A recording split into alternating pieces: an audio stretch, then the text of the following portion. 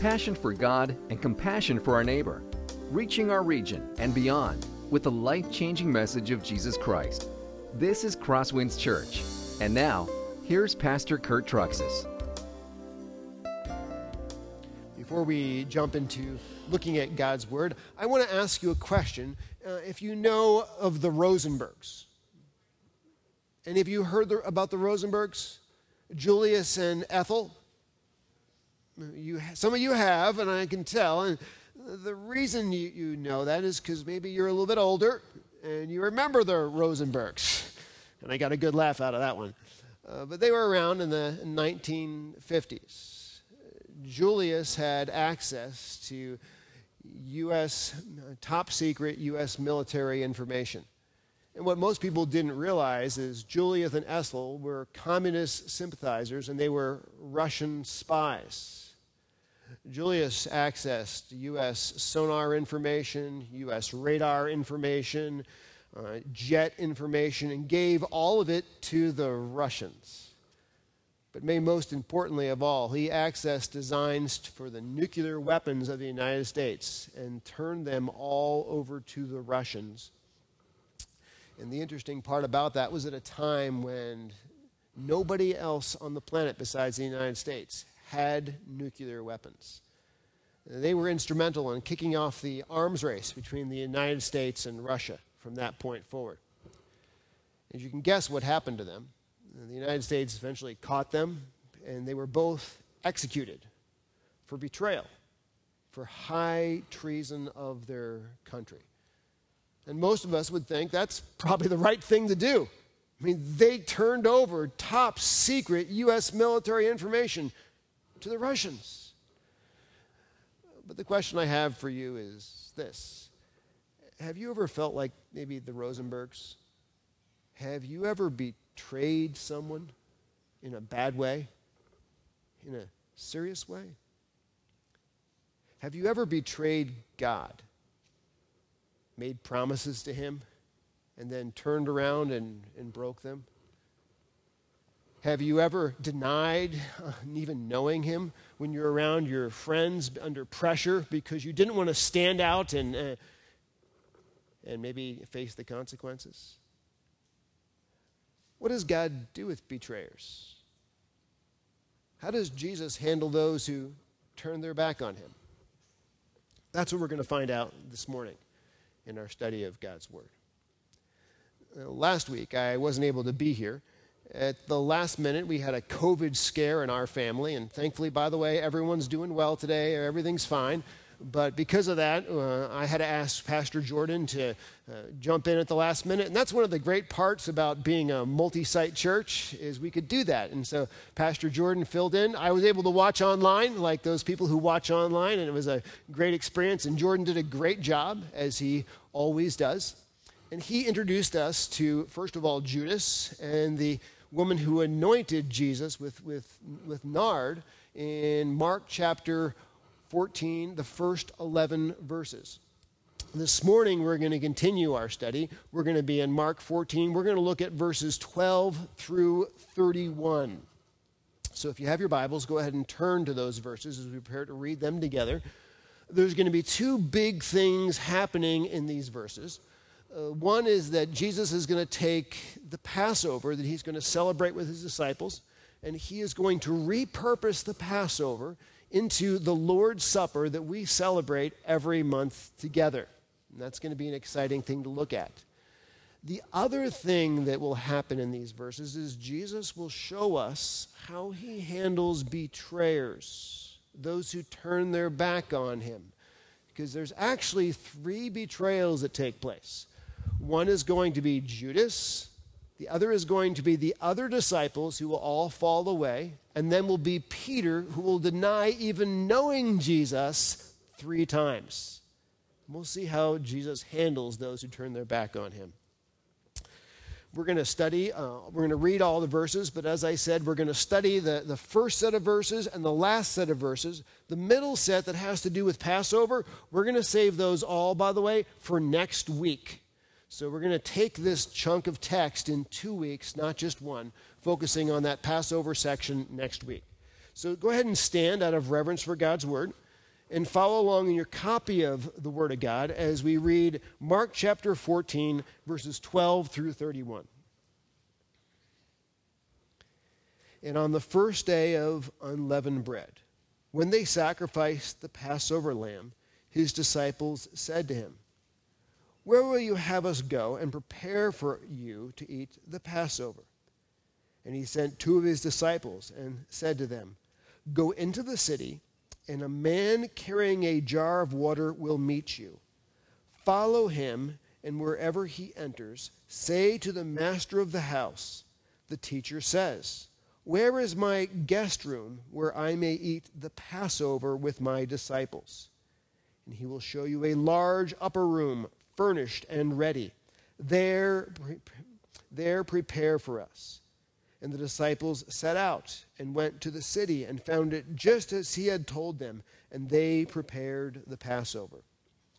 And when it was evening, he came with the 12, and they were reclining at table and eating.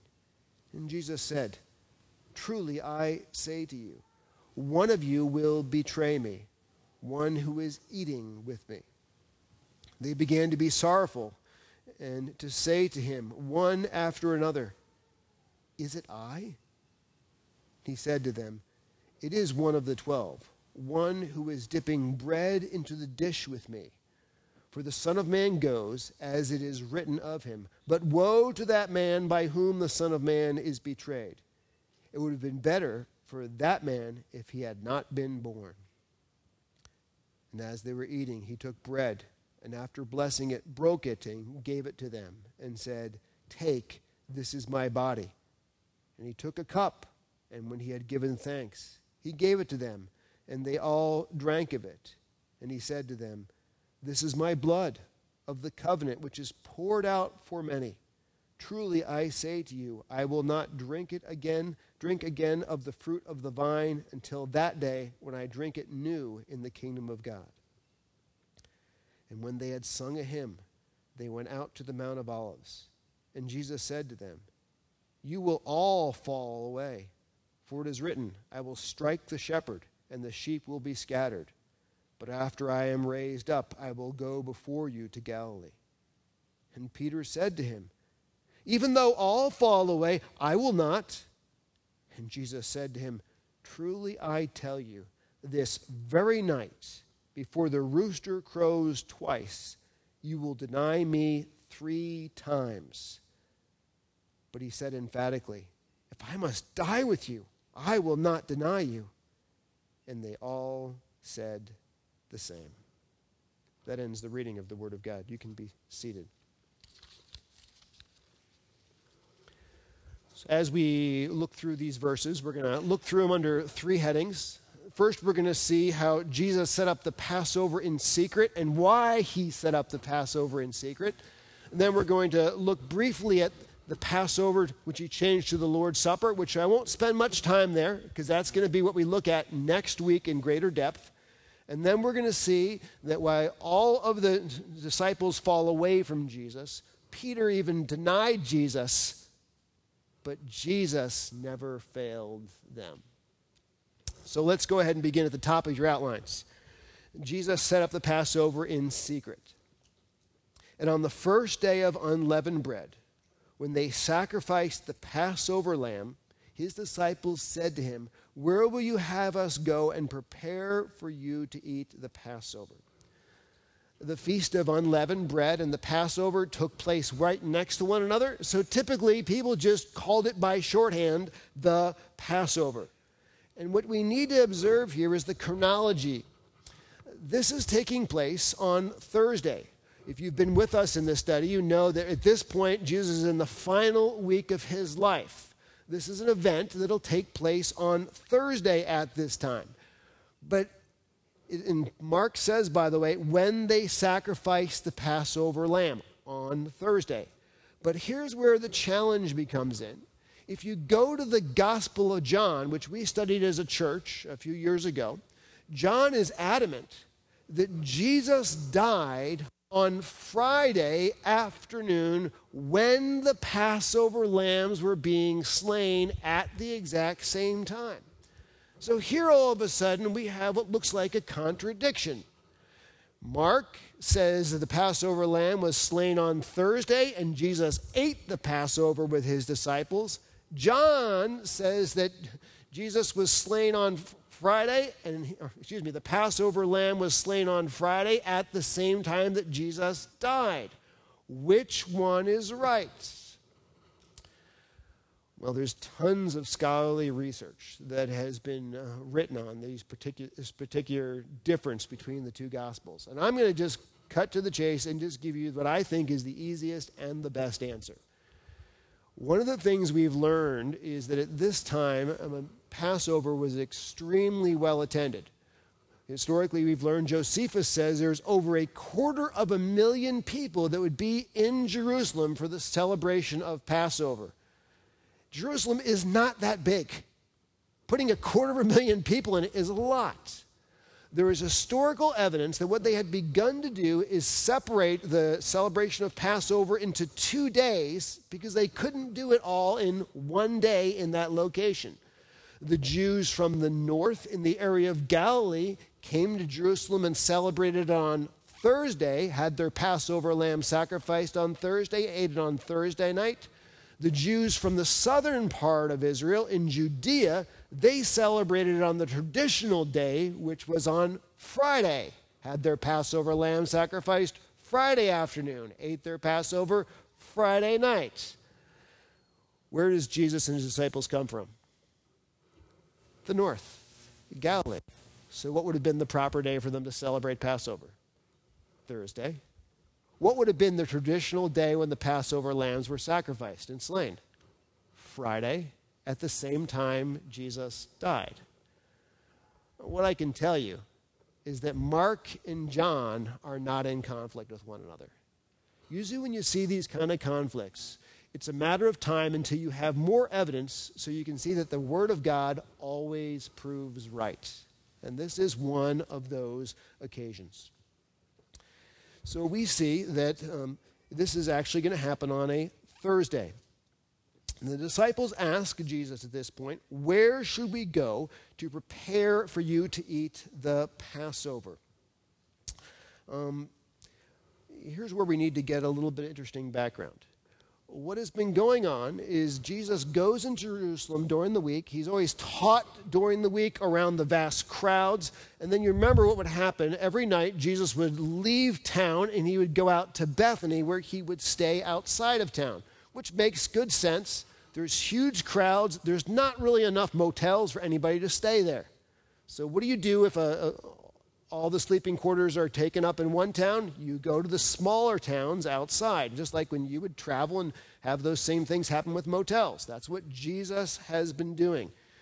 But here it gets different, because what's happening is Passover, according to Deuteronomy chapter 16, must be eaten inside of Jerusalem, and it must be eaten there at night. So this will be the first time when Jesus will be in Jerusalem in the evening. And this brings us to an interesting wrinkle, the story that is very helpful to know. I wasn't able to share it with you last week because I wasn't here last week, but this is a very important backstory. Last week in the first 11 verses, what happened is Mark introduced us not just to the woman who anointed Jesus with perfume, but also to Judas, who would betray him. What we don't realize in Mark, but we quickly realize if you go to the parallel accounts in Matthew and especially in John, is that when Mark tells us that story last week, it was not taking place at that time. John, who tells us the same account, says this happened 6 days beforehand. What happened at that time is when Judas saw Mary, who was the one who anointed Jesus with this super expensive perfume, that was when Judas made the decision that Jesus had to go, that he was going to betray him. Because Jesus is not worth that kind of expenditure. He is not worth that kind of love. So all week long, Judas has been looking for an opportunity to betray Jesus. By the way, this decision of Judas actually took place even before the triumphal entry itself. But what's happened is Jesus has come into the city each week. He's been with the crowds, can't get betrayed amongst the crowds, and each night he's gone out of the city and away from the jurisdiction of the temple guards. But this will be the one time when he will be in the city, away from the crowds, under the cover of darkness, in a room. This is Judas's chance to finally betray Jesus, a decision he had made much earlier, even before the triumphal entry. And he's been looking for his opportunity to do this. This explains, when you know this background, why Jesus will set up the Passover meal in an extremely clandestine way. So none of the disciples know where it will take place. Because if Judas knows where it will take place, he will betray Jesus, and he will betray Jesus before Jesus has a chance to have the Last Supper with his disciples. This is what's going on. So this explains what happens. And let's read the rest of the text. And he sent 2 of his disciples and said to them, "Go into the city, and a man carrying a water jar will meet you. Follow him, and wherever he enters, say to the master of the house, 'The teacher says, where is my guest room, where I may eat the Passover with my disciples?' And he will show you a large upper room, furnished and ready. There prepare for us." According to Luke chapter 22, verse 8, which is the parallel account, these 2 disciples that Jesus sends to the city are actually Peter and John. And apparently what Jesus has done is he has made arrangements with the owner of this house for that place to be where he will eat the Passover meal with his disciples. He hasn't told his disciples about that. Can't let this information go out to Judas, because then Judas would betray him too early. So what the sign is, when Peter and John go into the city, there's going to be a man there waiting for them. As soon as that man sees Peter and John, he will pick up a water jar, start carrying it. That'll be the sign to Peter and John. They will follow him to the house. Incidentally, men did not carry water jars in that day. That was typically a woman's work to carry a water jar. So a man carrying a water jar would quickly stick out to them like a sore thumb in the crowd. Easy to find, easy to follow. They follow this man to the house. And you notice Jesus tells them what to say. The teacher has asked where he may eat the Passover with his disciples. Jesus never even uses his name. Don't say my name. Why? This is an undercover operation. We can't let anyone know where this is taking place. And there, they will find a room that has been prepared and ready for them to eat the Passover. Incidentally, the Passover historically was not meant to be a slow meal. It was meant to be almost sort of a quick meal. This is going to oversimplify it, so forgive me if it comes across wrong. It was sort of like the ancient version of fast food. Look what it says about how the Passover was originally meant to be eaten. Exodus 12:11. "In this manner you shall eat it, with your belt fastened, your sandals on your feet, and your staff in your hand. You shall eat it in haste. It is the Lord's Passover." And the idea was you had to be ready to leave. But by this time in history, things had changed. It was not eaten in haste anymore. It had slowed down a lot. It was more like Thanksgiving meal, the way we would eat it, in a slow, reclined way. And they ate it in typical Roman fashion. They ate the meal laying on what was known as a triclinia. Go ahead and put that up, Jeremy, if you could. That's a triclinia. It's a low table, and people ate on couches. Imagine that, eating on the couch. By the way, for you guys who eat on the couch during football, this is precedent right here. Okay? They would all lean on their left-hand side, and they would eat with their right hand, which is great until you're a lefty, by the way, in which case it was a little bit awkward. And before we go too far, leave that up there. According to the Gospel of John, let me tell you where Jesus sat. Jesus sat on the right side, dead smack in the middle, because he was the host of the meal. Also, according to the Gospel of John, we know where Judas sat for that meal. Judas was in, according to the Gospel of John, the position of honor. Second highest person in the room, which would have been just what we would call down from Jesus right there.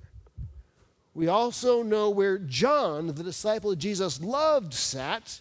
He would have been on the opposite side of Jesus, the second most important person after Judas in the room. Now, I'm not going to go any deeper into that for the moment, but knowing where John sits and where Judas sits is very important for us as we go deeper into this story. Thank you, Jeremy.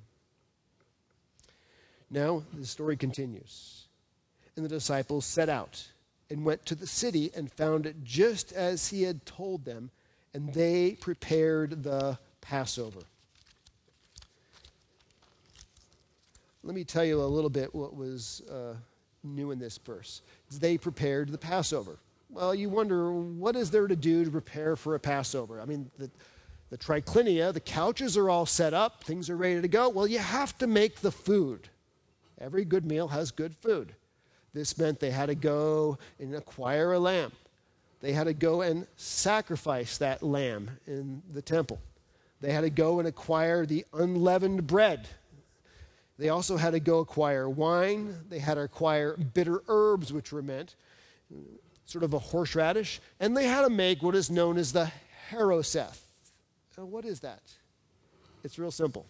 It's called fruit salsa. And what happens during the meal, they would dip the unleavened bread, which is sort of like a chip, into the fruit salsa. Because chips and dip always go great together, don't they? So every time you go Mexican, think this is a little bit like what they had in the Passover. Unleavened bread dipped in a fruit salsa. Now, the meal kicks off. And the meal is going extremely well. Let's begin with this. And it was evening. He came with the 12. And as they were reclining at table and eating, Jesus said, "Truly I say to you, one of you will betray me, one who is eating with me." Peter and John have gone to this unknown location, so they can't share the address with anybody. Can't have Judas betraying early. They've prepared for the Passover. Jesus shows up by walking into town, doesn't tell his disciples where they are going, shows up at the house. Everybody comes in. No reason for Judas to leave. Meal's already prepared. Jesus says, just have a seat. We're going to celebrate Passover together. They're eating the meal. Judas is in the position of honor during the meal. The meal is going well. They have chips and dip. Everything is great. And then, I think sort of between bites, Jesus drops a complete bombshell. One of you will betray me. And then I guess maybe he went back to eating. And you can picture that the mood in that room changed. It went from joy to everybody being instantly sick to their stomach. We've seen earlier in this gospel that Jesus has said many times that Jesus will be betrayed into the hands of the chief priests and the Sadducees, and that he will be died on the cross. Mark talked about that in Mark chapter 8, Mark chapter 9, Mark chapter 10. But this is the first time where he finally tells his disciples how that betrayal will take place. It will take place through one of them. And the way Jesus said this, it's not apparent in the English, but it's very interesting in the Greek. One of you who, he says here, who is eating with me. And in the Greek, the way it talks about that, it's actually a reference back to Psalm 41, verse 9 in the Greek Old Testament, which says this, even my close friend, in whom I trusted, who ate my bread, has lifted his heel against me." That was written by King David. Did King David go through a betrayal by a close friend? Some of you will remember this. Absalom, his own son, betrayed him. But David had two close friends, one named Ahithophel and another named Hushai.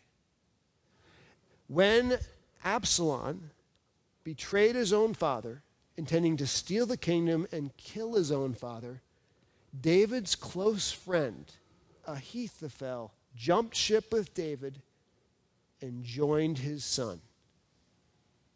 Imagine what that felt, to have a close friend who ate with him betray him, intending to kill him.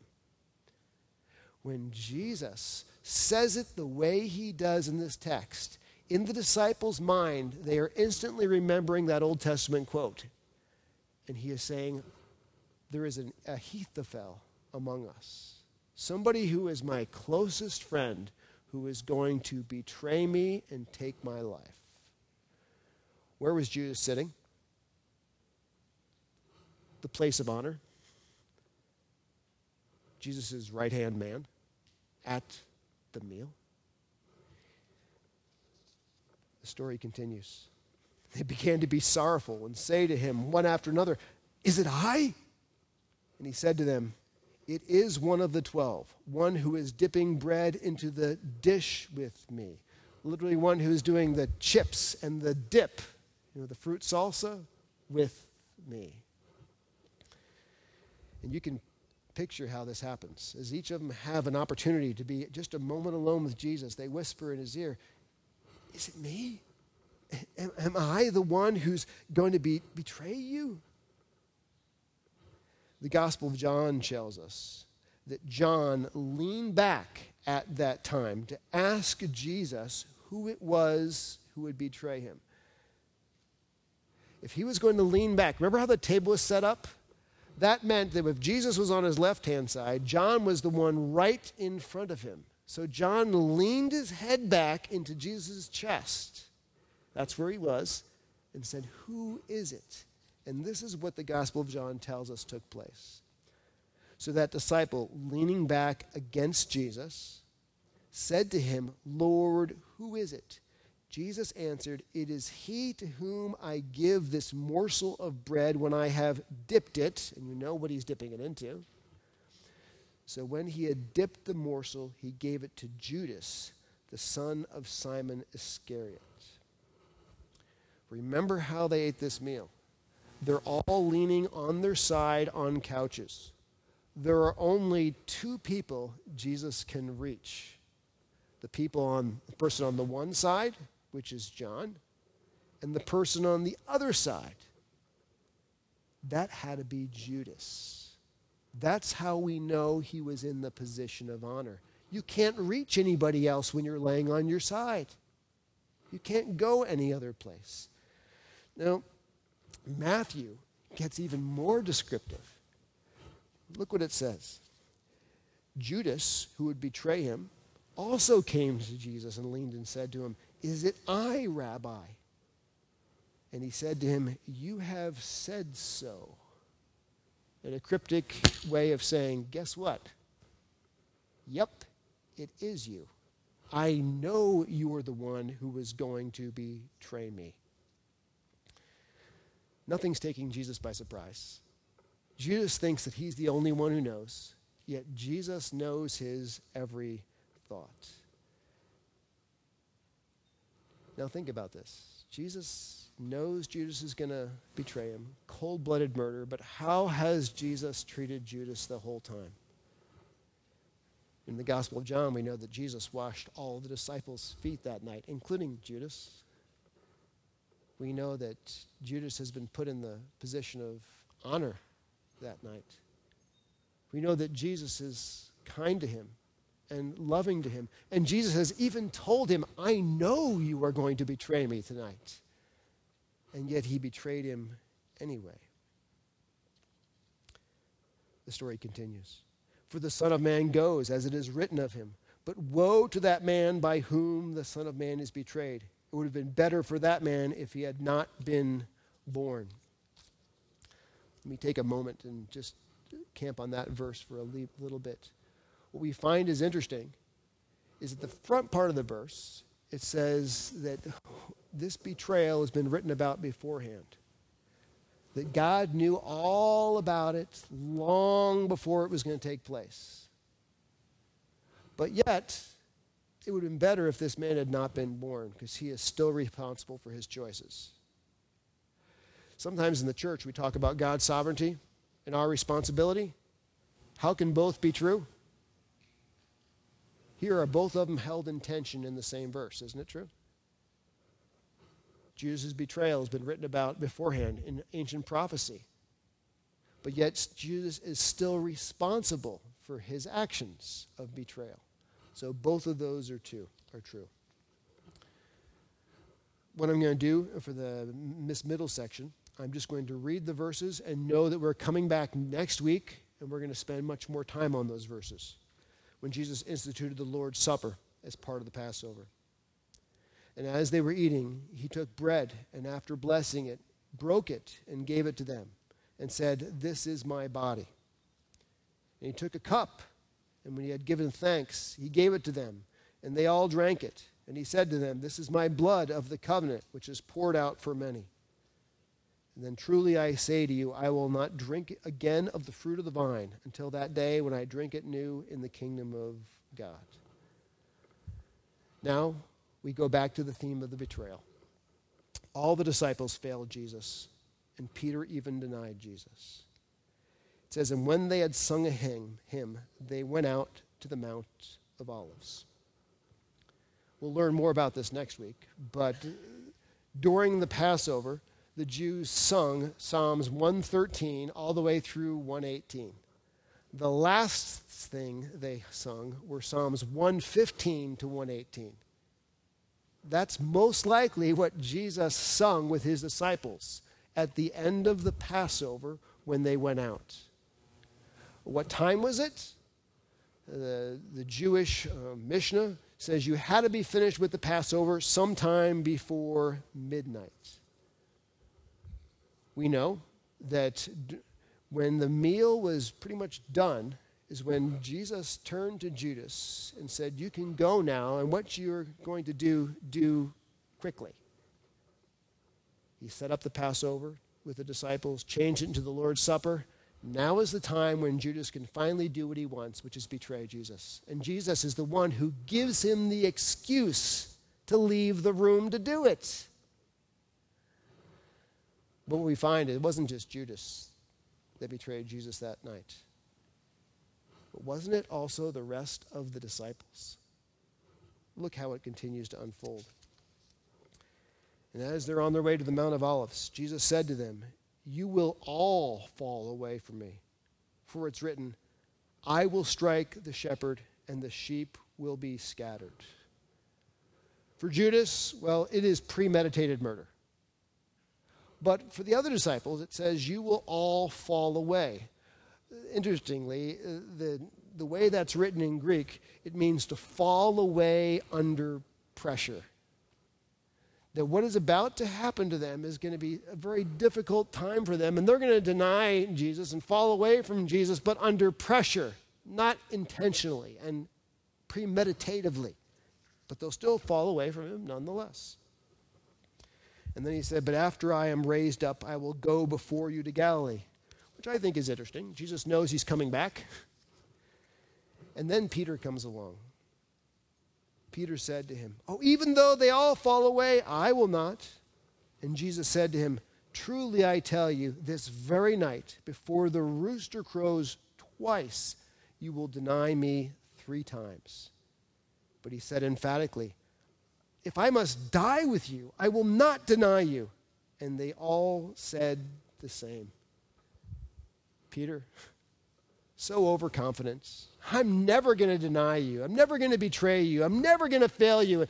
And Jesus says, "I know exactly what's going to happen all the time. I know Judas was going to betray me ahead of time. I knew all of you were going to fall away from me ahead of time. I even know that you are going to deny me 3 times before morning. Oh, Peter, I know you're so overconfident, but I know you're going to fail me. And yet Jesus, in the face of being betrayed by Judas, being denied by Peter, having all of his close friends fall away, he never failed them. He went to the cross to die in their place for their sin, to save their lives. Jesus never fails those who betray him, like you and I, because we've denied him. We've failed him. We may betray and fail Jesus, but folks, he will never betray and fail us. He loves us so much that even when there's a betrayal on our part, he still went to the cross and died for us. And amazingly, what did he do with Peter, the very one who denied him 3 times? Restored him and used him, and he became the leader of the early church in Jerusalem. Folks, I don't know what failures you've had in your life. I don't know what kind of betrayals you've had to Jesus in your heart or in your actions. You may feel like Jesus is done with you. I'm going to tell you he's not. He's faithful to you. Faithful all the way to the end. Even when we failed him miserably, he still holds out his hands of forgiveness and love, saying, I died for you. I'm willing to restore you. I'm willing to still use you if you will just turn, come, and follow me. I will forgive. I will restore.